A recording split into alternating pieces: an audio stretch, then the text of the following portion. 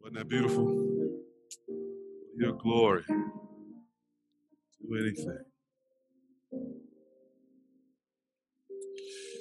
Well, beloved, we're going to give our attention to God's word in just a second. But before we do, a few things to celebrate this morning. This morning is our brother Matt Swanson's birthday. Amen. Happy birthday to Matt. And tomorrow is Afia Anyabuile's birthday. Yeah. And Tuesday is Omoye Blue's birthday. It's also Jalen Mitchell's birthday on Tuesday. May 5th is Kole Jimmy Baywan's birthday. Cinco de Mayo. Whole world throw a party for Cole's birthday. And April 7th is April Dingle's birthday. So we get to celebrate birthdays all week long this week. Praise be to God. Praise be to God. In just a couple of weeks, on May 14th, I think it is, Grace and Isaiah ought to be wed. And so we give God praise for that. Continue to pray for them and to encourage them. And now this morning, I had the privilege of seeing a sister we love but hadn't seen in a while. That she moved to Atlanta, Georgia. Our sister Jadine Johnson is in the house this morning. Good to see you, sis. We praise God for you. It's sweet when the Lord surprises us with visits like this. Last week, Christina Daughter was back in town. We got to see Christina last week and Jadine this week, and we give God praise for you. And you guys remember a long time ago, back in the Jurassic era, before the pandemic, we used to sometimes welcome visitors, but we'd have the member introduce the visitor. Anybody remember that? All right. If you're a member and you've got a visitor with you this morning, just raise your hands wherever you are. Okay. Amen. Praise be to God. And so, Miss Reese, I want to ask you to introduce your visitor with us this morning.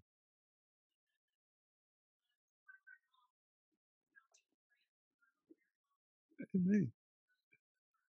Praise God. Welcome, Amelie. Yeah.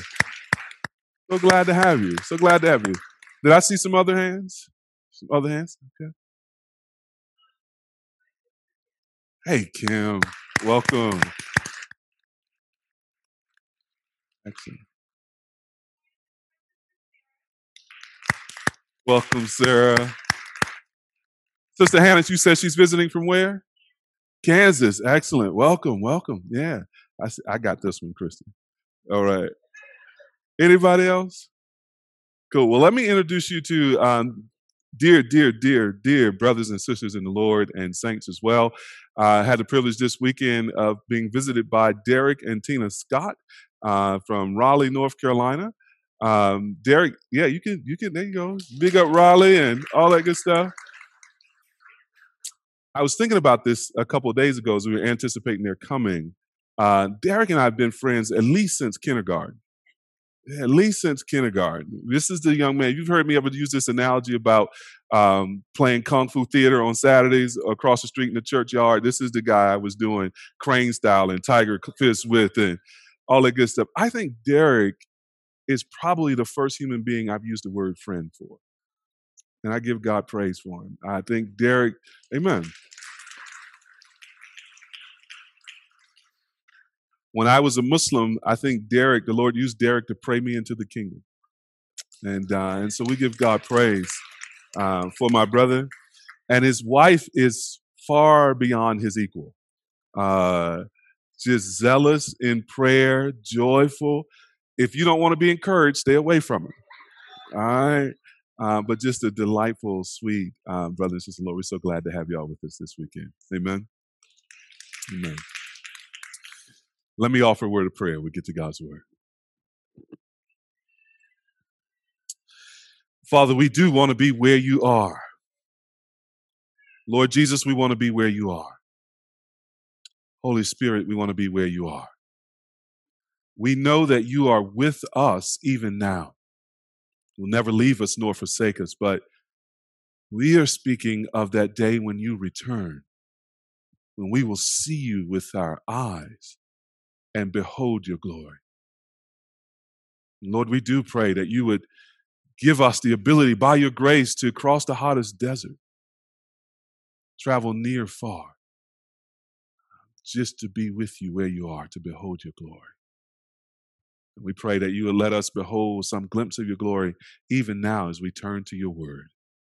Feed us by your word. Strengthen us in faith. Help us, O Lord, to continue in faith. Protect us from the evil one. Bring yourself honor through our lives, we pray. In Jesus' name. Amen. Amen. Amen. Amen.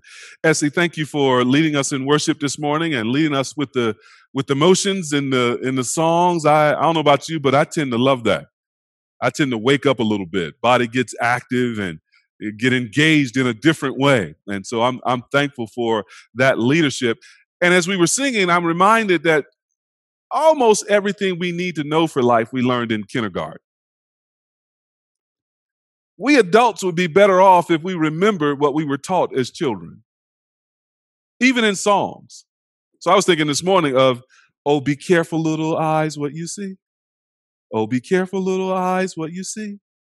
For the Father up above is looking down in love. Oh, be careful, little eyes, what you see.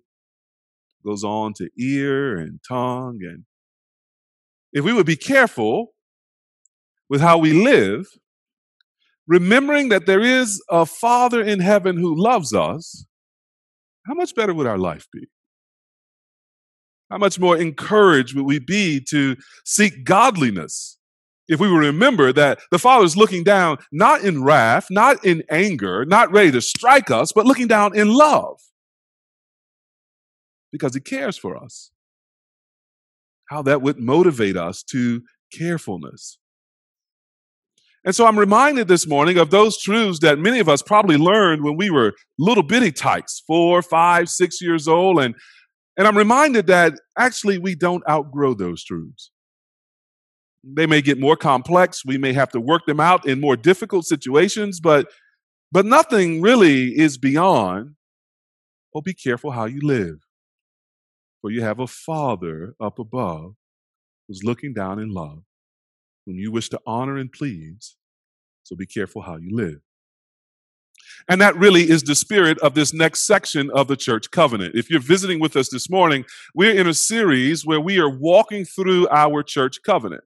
Our church covenant is really a summary of some key teachings in the Bible about how Christians are to live. And so it is between us a contract, if you will, a relationship, if you will, a bond, an agreement that we make to live together as a covenant community in ways that the Bible calls us to.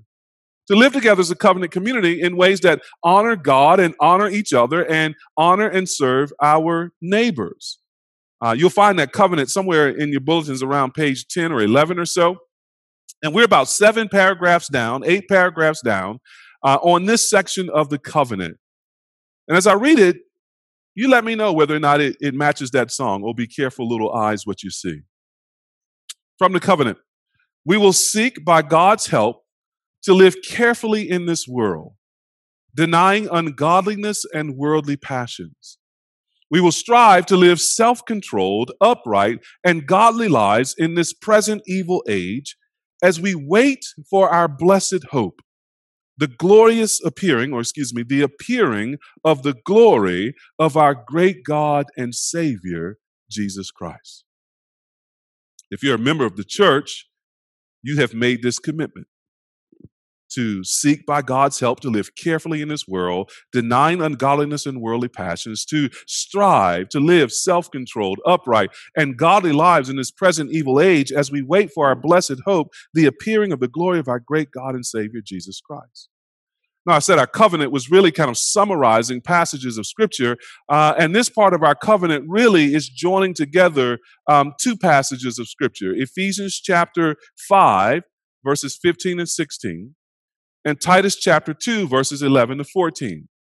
So I want to read those for us, Ephesians 5, verses 15 and 16, and Titus 2, 11 to 14. If you want to put a little bookmark in those places, we'll be coming back and forth between those sections of Scripture along with some others. Ephesians 5, 15 and 16 says this: Look carefully then how you walk or live, not as unwise, but as wise, making the best use of the time because the days are evil. And then Titus chapter 2, 11 to 14. For the grace of God has appeared, bringing salvation for all people, training us to renounce ungodliness and worldly passions, and to live self-controlled, upright, and godly lives in this present age, waiting for our blessed hope, the appearing of the glory of our great God and Savior Jesus Christ, who gave himself for us to redeem us from all lawlessness and to purify for himself a people for his own possession who are zealous for good works. So this part of our covenant really is taking the first part, Ephesians 5:15, look carefully how you walk, and joining that together with Titus chapter 2 and the promises that are made there in Titus chapter 2, and is binding us together to live this way. Now, I want to walk us through the statement and walk us through these passages of Scripture with 3 points. So if you're taking outlines or taking notes, this is the outline for the sermon this morning. Point number 1. We live in a hostile world and an evil time. We live in a hostile world and an evil time. Point number 2, therefore, we must rely on God to deny evil. We must rely on God to deny evil. And number 3, we must strive for virtue as we wait for Jesus. We must strive for virtue as we wait for Jesus. In one sense, those 3 points, if you want to make it a long sentence, that's the main point of the sermon this morning. Amen? Well, let's take that first point there. We live in a hostile world and in an evil time. That's the setting that our covenant reminds us of. This setting in the covenant is defined by 2 phrases. You probably notice in there, this world and this present age. This world does not simply refer to the physical earth, to the planet. This world refers to the world system that we live in. It refers to the way of life that's defined by hostility toward God and defined by sin. Paul says the elementary principles of the world, or the basic structures of the world, the ideas of the world, are opposite the values and the ideals of the kingdom of God. The world and the kingdom will never be reconciled. It can never be joined together in friendly cooperation. So the world system, is not a neutral place, beloved. We Christians are playing on the enemy's home field. And the world is not just this sort of existence inactive, kind of like air, just kind of out there, but not doing anything. No, the world is active.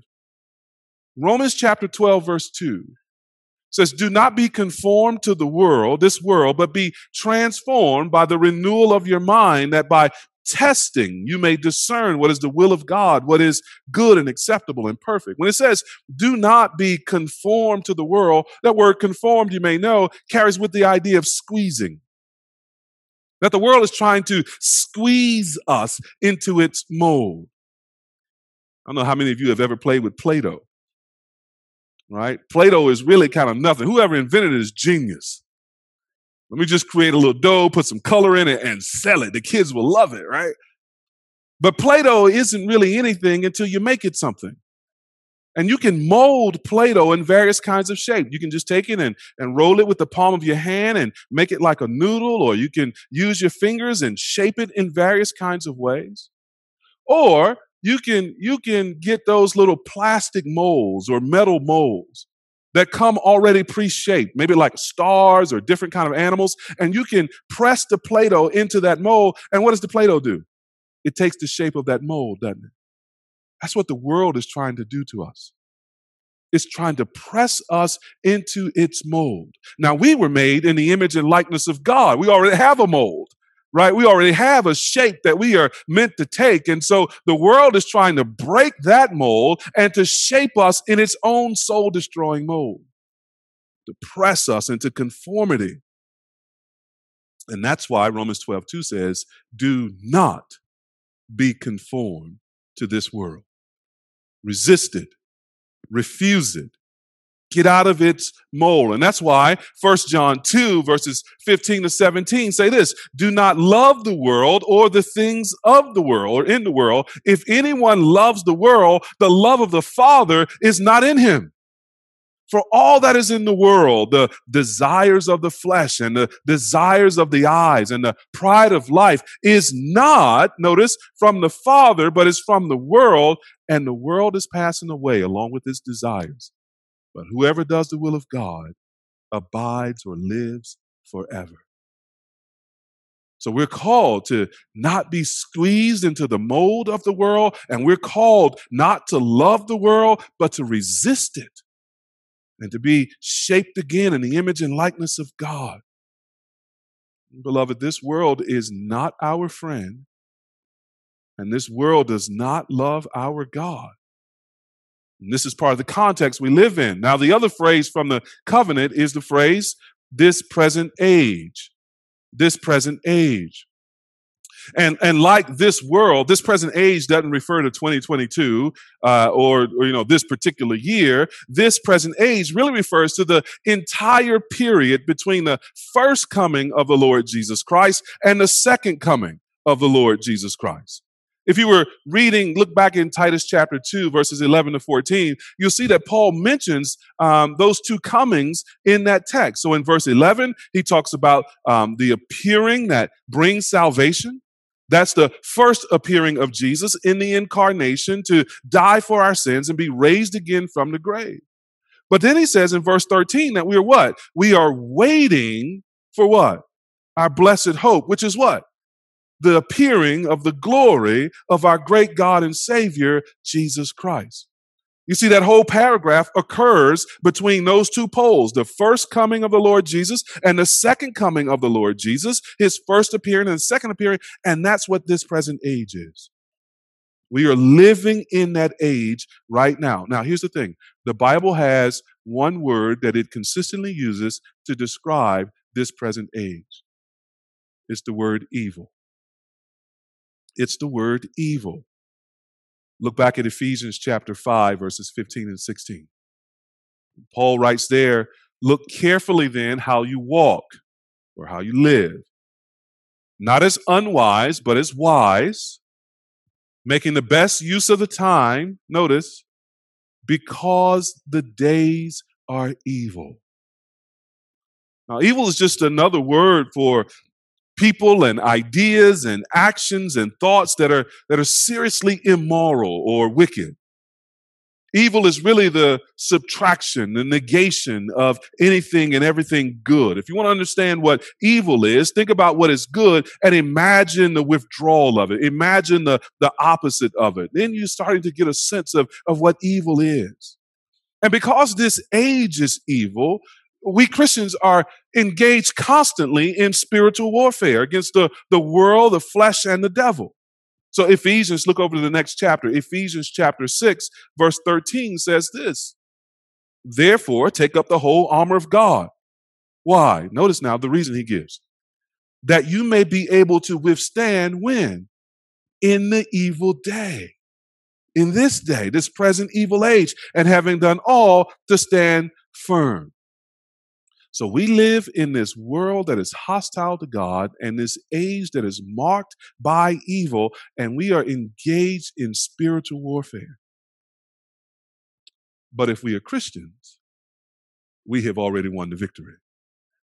We have already won this war. We've already won this battle. Listen to how Paul describes it in Galatians chapter 1, verses 3 and 4. Turn there with me if you like. It's worth looking at with your own eyes. Galatians 1, 3 to 4 describes the Christian's victory over the present evil age this way. Paul is greeting the churches in Galatia. He says, grace to you and peace from God our Father and the Lord Jesus Christ. Notice now verse 4. Who gave himself for our sins. Why? To deliver us from the present evil age, according to the will of our God and Father. See, our victory over the present evil age was won when Jesus gave himself for our sins. He defeated not only our sins, but he defeated the age. He defeated the evil of this age. He defeated the world. He defeated the hostility of this world. Our victory was purchased and guaranteed and kept for us on Golgotha in the empty tomb. He has done this for us in our place. Sacrificed himself, the Son of God, that he might make all of us sons and daughters of God through faith in him. If you're here this morning, you're not yet a Christian, this is what we call the gospel. This is what we call the good news of Jesus Christ. The bad news is we live in this age. The bad news is we live in this world. And guess what? We were going along with the age and with the world. And for that, we were deserving of God's judgment. But the good news is that the Son of God has broken into the world. He has broken into this age, and he has done for us what we couldn't do for ourselves. He lived a perfectly righteous life, and then he died the death that we deserve. And on the third day, he rose from the grave in victory and in glory. So that now anyone who puts their faith in him has their sins forgiven, has their mind changed, indeed has their heart changed with God's law written on it to desire not the things of the world and the age, but to desire the things of God. Is made a new creature and is promised eternity with God in his joy forever. That's the good news, beloved. And it's good news for you. It's offered to you. Believe it. Put your faith in this Jesus who died for your sins and rose again from the grave that you might escape this present evil age.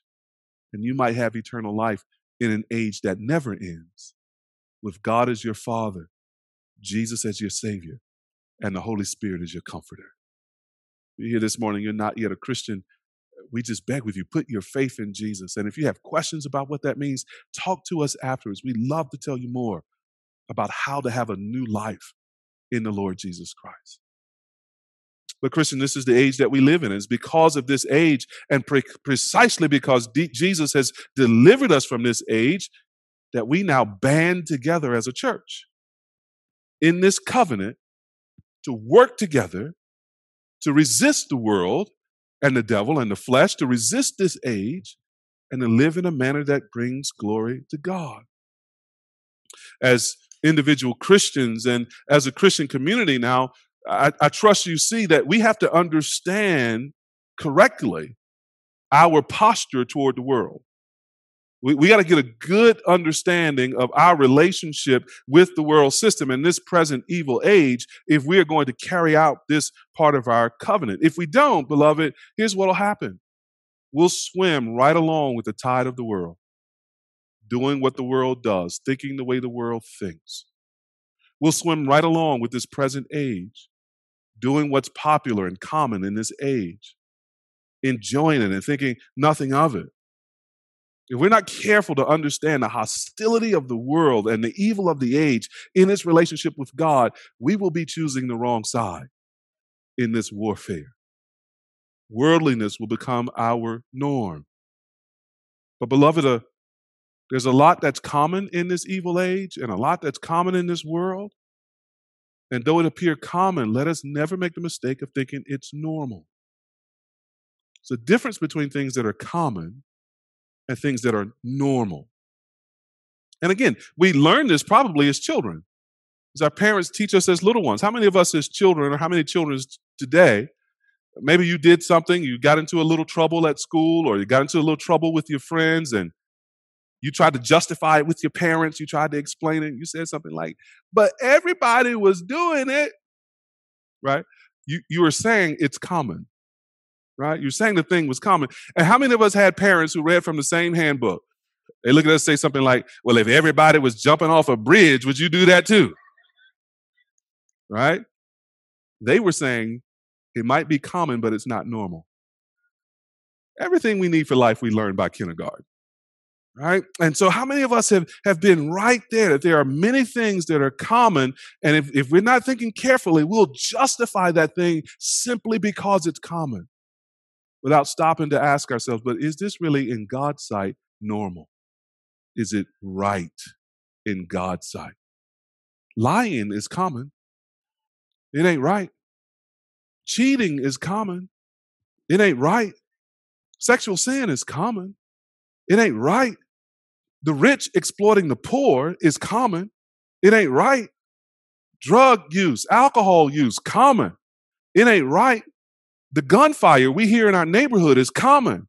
But let us not adjust to it because it ain't right. It ain't natural. It ain't good in God's sight. We don't ever want to mistake what is common for what is right, what is natural for what is holy. So let me ask you, beloved, is there anything in your and my thinking, anything in our feelings, anything in our actions that we are trying to justify by saying it's common, even though we may know that it's not right? So anything that we're justifying by saying it's common, even though we know that it's not right. Let me encourage you to write those things down. If you want to, you can cover your paper so nobody can see your answers, but write those things down. And I want to encourage you to share those things with 2 or 3 people in covenant community whom you trust, who are spiritually minded. Share those things with 2 or 3 people in covenant community and make a pact to fight those things together, to resist those things together, to rethink those things according to the Word of God, so that we might not be carried along by the world and the things of the world and this present evil age. So the first thing to recognize in this part of our covenant is that we live in a world that is fallen and hostile to God and an age that is evil. So what do? Number 2, therefore, we must together rely on God to deny or to defeat evil. To be a covenant, to be a community in covenant with God and with each other, we're going to have to live a life of God-dependent self-denial. That's what we see in this first sentence in the covenant. Look back there with me again. We will seek by God's help to live carefully in this world, denying ungodliness and worldly passions. There are 3 phrases to pay attention to here real quickly in this sentence. The first is we will seek. We will seek. So the seeking here now is not wishful thinking. It's not a passive seeking. It's not a kind of laid back in a recliner, I hope this happens. No. It's not vague and cloudy. The seeking here is the kind of seeking of a person who's looking for treasure with a map. It's intentional, dedicated seeking. We don't drift to godliness. We must seek it. And the Bible tells us how we must seek these things of God. Let me give you 4 passages here. Number 1, we must seek continually. Psalm 105, verse 4. Seek the Lord and his strength. Seek his presence continually. So the seeking we do as Christians, the seeking of God that we do as Christians, the seeking that we just sang about, for your glory, I will do anything. It is a constant seeking, a continual seeking. Number 2, we must seek urgently. Isaiah 55, verse 6, seek the Lord while he may be found. Call upon him while he is near. Don't put it off for tomorrow. Don't procrastinate. Don't act like you got all day and all your life. You may not. Seek him urgently. Number 3, seek diligently. Seek diligently. Hosea chapter 10, verse 2. He uses this farming illustration. He says, sow or plant for yourselves righteousness. Reap steadfast love. Break up your fallow or hard, unfertile ground, for it is time to seek the Lord, that he may come and rain righteousness upon you. What vocation is a harder working vocation than a farmer? And that's the imagery that's used here, the planting, the reaping, the breaking up tough soil. That's how we're to seek God diligently. And we're to seek it not only continually, urgently, diligently, but we must seek it primarily. We must seek it primarily. Matthew 6:33, you know these words. But seek you first the kingdom of God and his righteousness. Seek it when? In what order? First. And I never get tired of pointing out that Jesus never listed a second. Seek first his kingdom and his righteousness, and all these things will be added to you. So if we're going to keep this covenant, we've got to be God-seeking people, God-chasing people, continually, urgently, diligently, primarily. But notice the second phrase now, by God's help.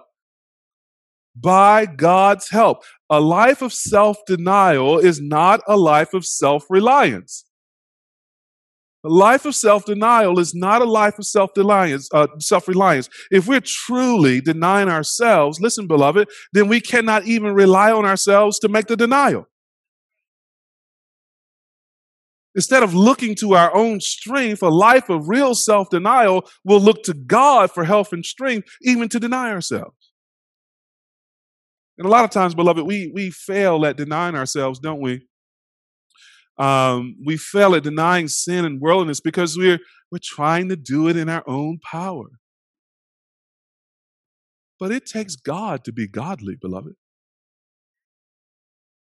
It takes God to be godly. It takes spiritual strength to have spiritual success. We're not going to be able to keep this part of our covenant, beloved, any part of our covenant really, without looking to God for help. Here's how Jesus himself put it. You can turn with me if you want to, John chapter 15, verses 1-5. Here's how the Lord Jesus himself illustrated and taught that we would need to rely on God in order to grow and produce fruit. John 15, 1-5. Jesus says there, I am the true vine, and my Father is the vine dresser. Every branch in me that does not bear fruit, notice he, the Father, the vine dresser, takes away. And every branch that does bear fruit, he, the Father, the vine dresser, prunes, that it may bear more fruit. Already you are clean because of the word that I have spoken to you. So it's Jesus who cleanses us. Abide in me and I in you. As the branch cannot bear fruit by itself unless it abides in the vine, neither can you unless you abide in me. I am the vine, you are the branches. Whoever abides in me and I in him, he it is that bears much fruit. Now listen to this. For apart from me, you can do nothing. Jesus says, apart from him, we who call ourselves Christians, we can't do anything that bears spiritual fruit, that is really true spiritual success. We need to be pruned by the Father, and we need to sap the life that comes from abiding in Jesus as the vine. By God's help, we branches produce fruit. Now think again about our successes as Christians and our failures as Christians. Think about both of those things. How many, beloved, of our successes can be explained without heavy reference to God the Father, Jesus Christ, or the Holy Spirit? If we can explain our successes without reference to God, is it really self-denial? And is it really success? Or think about our failures in self-denial. How many of our failures in self-denial can be explained by the fact that we left God out? We were up late one night and we were convicted of our sin, and we were maybe confused about our sin. We were maybe angry about our sin, and we were tired of our sin. And we said to God, I'm done with this. But the next thing we said was, I'm going to. The next thing we said should have been, God help me. So we say, I'm done with this. I'm mad at my sin. I'm tired of my sin. I'm tired of this. I'm confused about this. So what I'm going to do is I'm going to do A, B, C, D, and E. We start listing out the self-help program. But self-reliance is not self-denial. Got to cross out that. I mean, it has its place, right? But as sort of primary source of strength, we got to cross that out. And God help me, a sinner. Help me, a sinner. How many of our failures in self-reliance really are because we were still engaged in self-effort? And here's what's funny. A lot of people want to blame God for their failures while accepting credit for their successes. If we fail, God, you didn't help me. If we succeed, look what I done. Look what I done. But God isn't in those cases, God isn't in either the success or the failure. It was all us. It was self-effort. It was self-reliance. And it was fruitless, according to Jesus in John 15. It's fruitless. So, beloved, we must do all of life, especially keeping covenant with God and covenant with each other and covenant with ourselves. We must do all of life by God's help. So the question really becomes, do we seek God's help to live in this covenant community? Or are we trying to do it in our own strength? Are we trying to have unity in our own strength? We're trying to forgive each other in our own strength. We're trying to encourage each other in our own strength. We're trying to bear with one another in our own strength. That's going to be failing, beloved, because we're weak creatures. It has to be by God's help. Here's the third phrase to see there: to live carefully. To live carefully. We will seek by God's help to live carefully in this world. And just like seeking, this careful living requires intentionality. So it's intentional seeking and divine assistance that leads to this careful living. Without being intentional and without God's help, we're just going to be reckless in this world, ain't we? We're just going to be reckless in how we live. And as sinners, it's our nature to go astray, to wander into our own way. Apart from God, we are wanton, lawless, rebellious individuals and people groups. Apart from God, we are anything but careful in how we live. And in this world, in this present evil age, there will be no encouragements from the world or the age for you to live carefully. Every encouragement, every enticement, every inducement will be for you to live recklessly. It's not how we're to live, though. We are pledging together as a church to covenant together in God's strength to live carefully in this world. Now, how do we do that? Let me give you 3 ways from Scripture. So I told you we had 3 points. Peter's keeping count. This is point number 27. Let me give you 3 ways, the sub-points here. Well, how do we live carefully according to the Bible? Well, the first answer is right there in our covenant and right from Titus 2. We have to deny ungodliness and worldliness. We got to deny ungodliness and worldliness. The former First Lady of the United States, Nancy Reagan, some of y'all are old enough to remember her, had a campaign to fight drug use. Anybody remember what it was? Just say no. Just say no. And man, people drug her for that campaign. Lots of people were responding. Just say no. How unrealistic that is. The people facing all these temptations have all these weaknesses and she's just naive and out of touch. Just say no. That doesn't work. That's not going to work. But I want to defend Ms. Reagan this morning. No one has ever changed a bad habit or broken away from a pattern of sin without first saying no to that habit or that sin. Nobody has. The road to change begins with denying ourselves those things that destroy us, those things that anger God. We can't keep saying yes to ungodliness and to lust and expect to become holy and righteous in God's sight. You just can't have it both ways. Now, we may need to go on to do much more than say no, right? But we got to start with no. We got to start with a definite resolution that I'm not going to give myself to this thing, whatever it is, any longer. I am, in the power of God, going to deny worldliness, worldly passions, and ungodliness. So that's the first step in living carefully, is knowing what to say no to and actually saying no to it. And that's what our covenant calls us to. Again, think Ephesians 5:15 and 16. What Paul says there: look carefully then how you walk, not as unwise, but as wise, making the best use of time because the days are evil. That's going to bring us to our second sort of application here. We want to not only deny ungodliness and worldliness, but we also want to seek wisdom. Paul says not as unwise, but as wise. That's how we want to walk. To live carefully, we have to live wisely. That makes sense, doesn't it?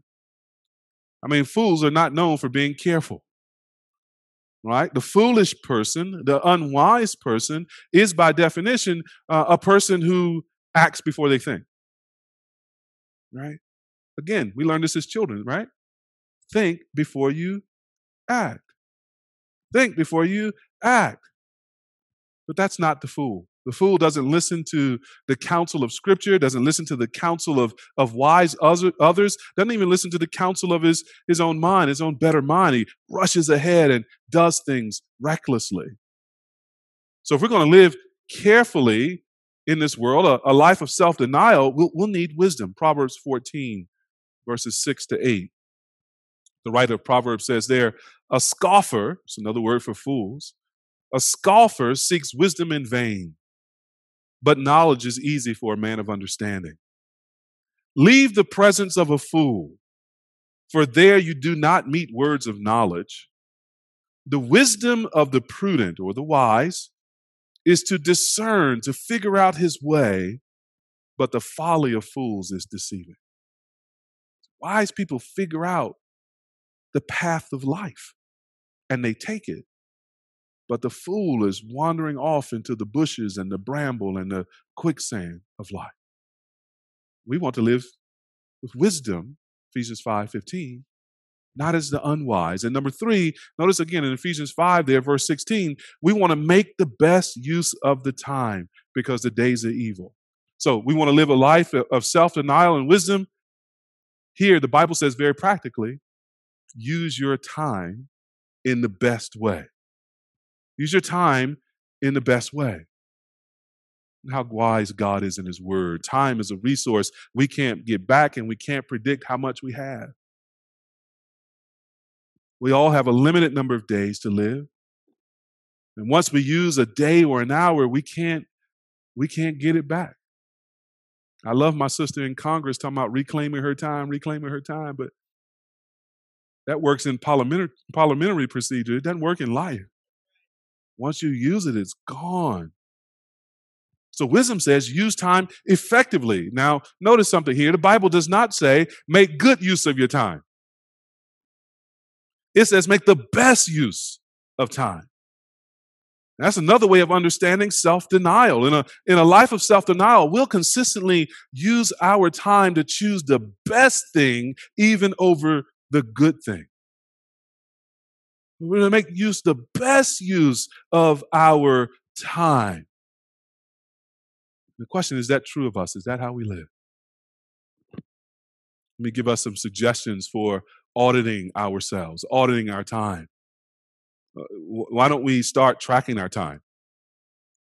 I mean, how can we steward our time if we don't track where it goes? That man on your job expects you to track your time, doesn't he? You clock in, clock out, how much time you spent on the project, billing your billable hours or whatever the case may be. But how many of us, as a stewardship to God of the gift of time, track our time? Where does it go? Then let's think about where we use our time. We assign our time, the use of our time, to the godly column or the ungodly column. And in the godly column, is it the good use or the excellent, best use of time? That TV show, that time with friends, that video game, preaching to myself now, that work we do, even the careers we choose. Is it the best use of time in God's sight? And finally, we're going to track our time. We're going to sort of figure out where our time is going. Let's ask ourselves, as I just said, is that the best use? We can have several things in the godly column, all good things, all permissible things, and all things for which we have freedom to pursue, but still that word just keeps coming back to us, doesn't it? Make the best use of your time. Is that our habit of thinking about what is the best use of our time? Now, let me say something to clarify, lest some unhealthy notions of what it means to be a Christian distorts this application. Some people think that the Christian, the serious Christian, is always serious all the time. They only read their Bible. They never do anything else. And as a consequence, they are no fun. I don't think that's what's meant here by the best use of time. I'm sure of it because in 1 Timothy chapter 6, Paul says that God gives us all good things for our enjoyment. So enjoying things can actually be the best use of your time. Things like rest, God gives his beloved sleep. It's the best use of your time. You realize that sometimes it is much better for you to go to bed or take a nap than to work another hour on that project. Right? So I don't want you to get the sense that the best use of our time is some kind of asceticism where we're never doing anything that brings us pleasure, never doing anything that looks like kind of goofing off. That's not what's meant here. Right? So the best use of your time may be something that doesn't look like productivity, but actually might be the best thing for your soul and for your body. So I just want to add that caveat and then ask you again the question. Are we habitually using our time in the best way? Because that's pretty important for living carefully in this world. Let's go to our third point and final point. So not only must we deny ourselves with God's help, but notice number 3, we must strive for virtue as we wait for Jesus. So if you use the metaphor that Paul used in Ephesians, there are some things that we have to take off, some old dirty clothes that we take off. That's self-denial. And then there's some things we have to put on, some new, fresh clothes, clean clothes that we put on. That's virtue and waiting for Jesus. Look again at the covenant, the second sentence there in the covenant. We will strive to live self-controlled, upright, and godly lives in this present age as we wait for our blessed hope, the appearing of the glory of our great God and Savior, Jesus Christ. So a life of self-denial is a life of subtraction, of taking away things. If all we have is self-denial, then we really will be miserable people. We will live a miserable life. So the text here and the covenant says not only are we removing the things that need to be removed, but we are also adding things that ought to be added, right? That we are pursuing here virtue. Now, notice the virtues that are listed here. They come again from Titus chapter 2, verses 12 and 13. There are 3 virtues listed there: self-control, uprightness or righteousness, and godliness. Again, this doesn't happen in our own strength. This is what God is producing in us. We know that because that first one, self-control, is a fruit of the what? The Spirit, right? It is the Holy Spirit who produces supernaturally self-control in the life of the Christian. And we know that this is happening in God's strength because all of our striving, again, depends upon his help. But we really do strive. We really do push ourselves.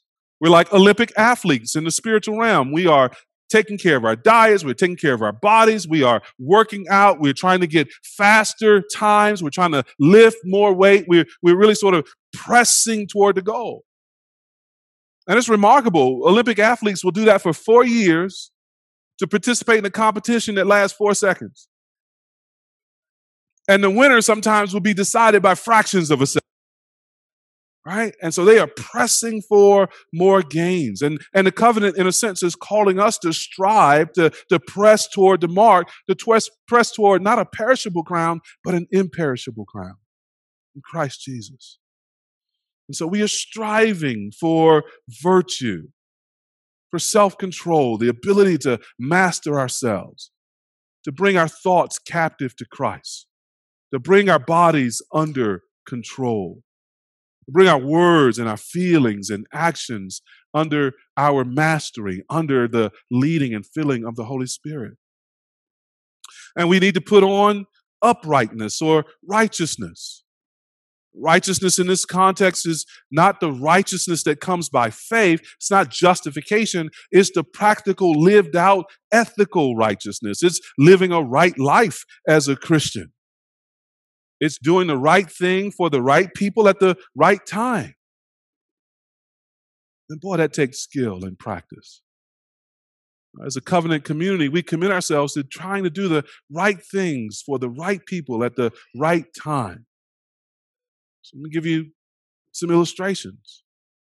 If the police abuse their authority and mistreat the community, We speak up for the community against the police because that's what upright people do. But if someone from the community attacks the police, we speak up for the police against those persons in the community because that's what upright people do. If one community acts in a racist way toward another community, we speak up in defense of the mistreated community and we speak out against the mistreatment of the other community. Why? Because that's what righteous people do. So if African Americans are attacking Asian Americans in New York City subways or California streets, we speak against African Americans in defense of Asian Americans because that's right. Or if African Americans are mistreated by white Americans, we speak up for African Americans and against those white Americans because that's right. If white Americans are mistreated by African Americans, we speak up for white Americans against those African Americans who are acting unrighteously because that is right. So we are covenanting together to learn the skill to do what's right when it's right for the right people in the right way. And that's hard, beloved, in a world that's hostile to God in a present evil age. And we strive to live godly lives. Godliness is so important. It's vital to walk with the Lord. As Ephesians 5:1 puts it, we are to be imitators of God as dearly loved children. We're to be holy as our Father in heaven is holy. Godliness is spiritual beauty. It's living more and more the way God lives. This is what we strive for. And while we strive, notice now we also wait. The covenant says, as we wait for our blessed hope, the appearing of the glory of our great God and Savior, Jesus Christ.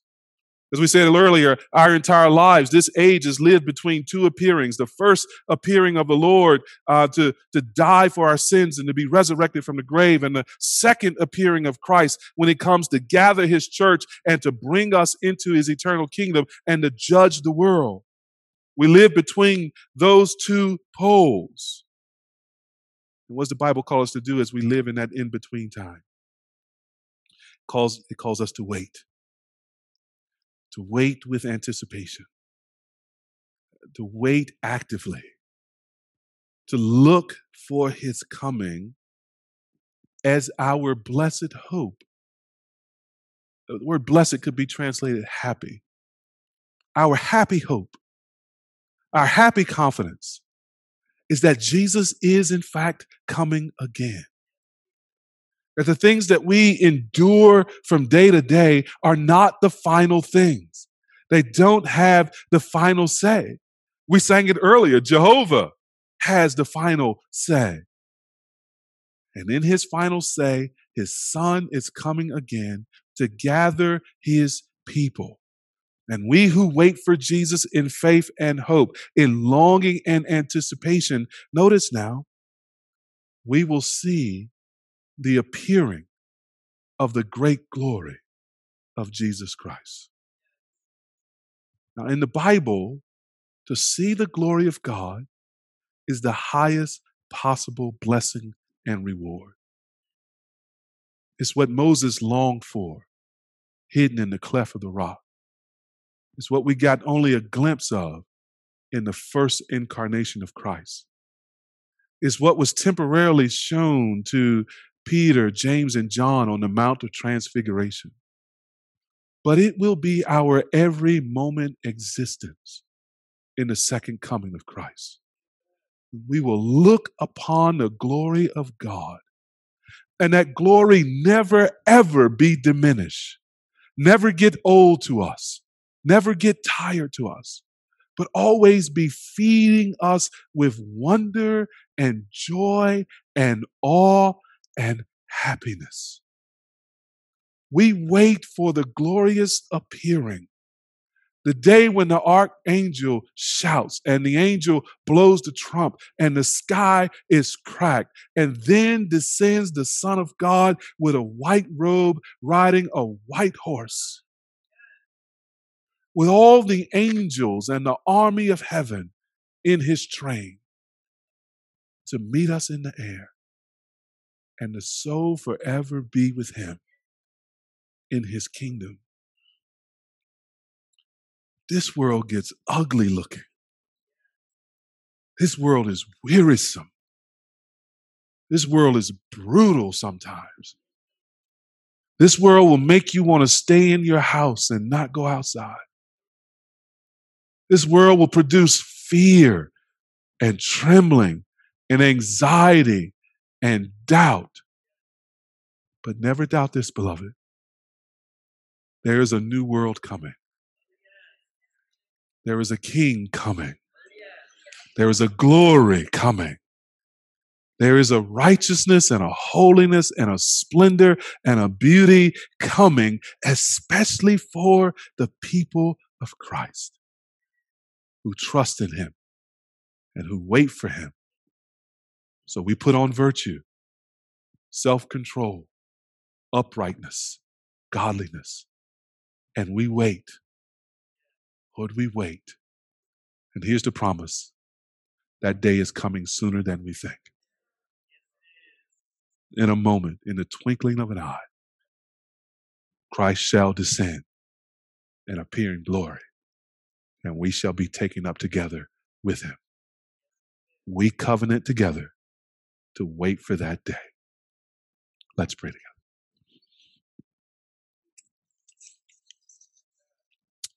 Father, we say, hasten the day. Come quickly, Lord. We remember what you tell us in your word, that we are your children. What we will be has not yet appeared, but we know that when Jesus appears, we shall be like him because we will see him as he is. And we pray, Lord, with your word, help us, all of us, with unveiled face to behold the glory of the Lord, to be transformed into the same image from one degree of glory to another. And we know this comes from you, Spirit. And we know, oh Lord, this is going to happen because long before we prayed for Jesus to come and long before we prayed to see his glory, Jesus himself prayed that we would see your glory, his glory. Praise you for John 17:24, where our Lord said, I desire that they also whom you have given me may be with me where I am to see my glory that you have given me because you loved me before the foundation of the world. What an amazing thing, Lord Jesus, that you want to share your eternal glory with us who believe. And so we look forward and we wait to your coming. Come quickly. End our self-denial. Bring the age where we can give ourselves freely to everything that's beautiful and good and righteous. In this present evil age, in this world system, bring that eternal day where there is no night, no suffering, no death, no disease, where there is fullness of joy and pleasure forevermore. Come quickly, Lord Jesus, we pray. Come quickly. In your name, amen.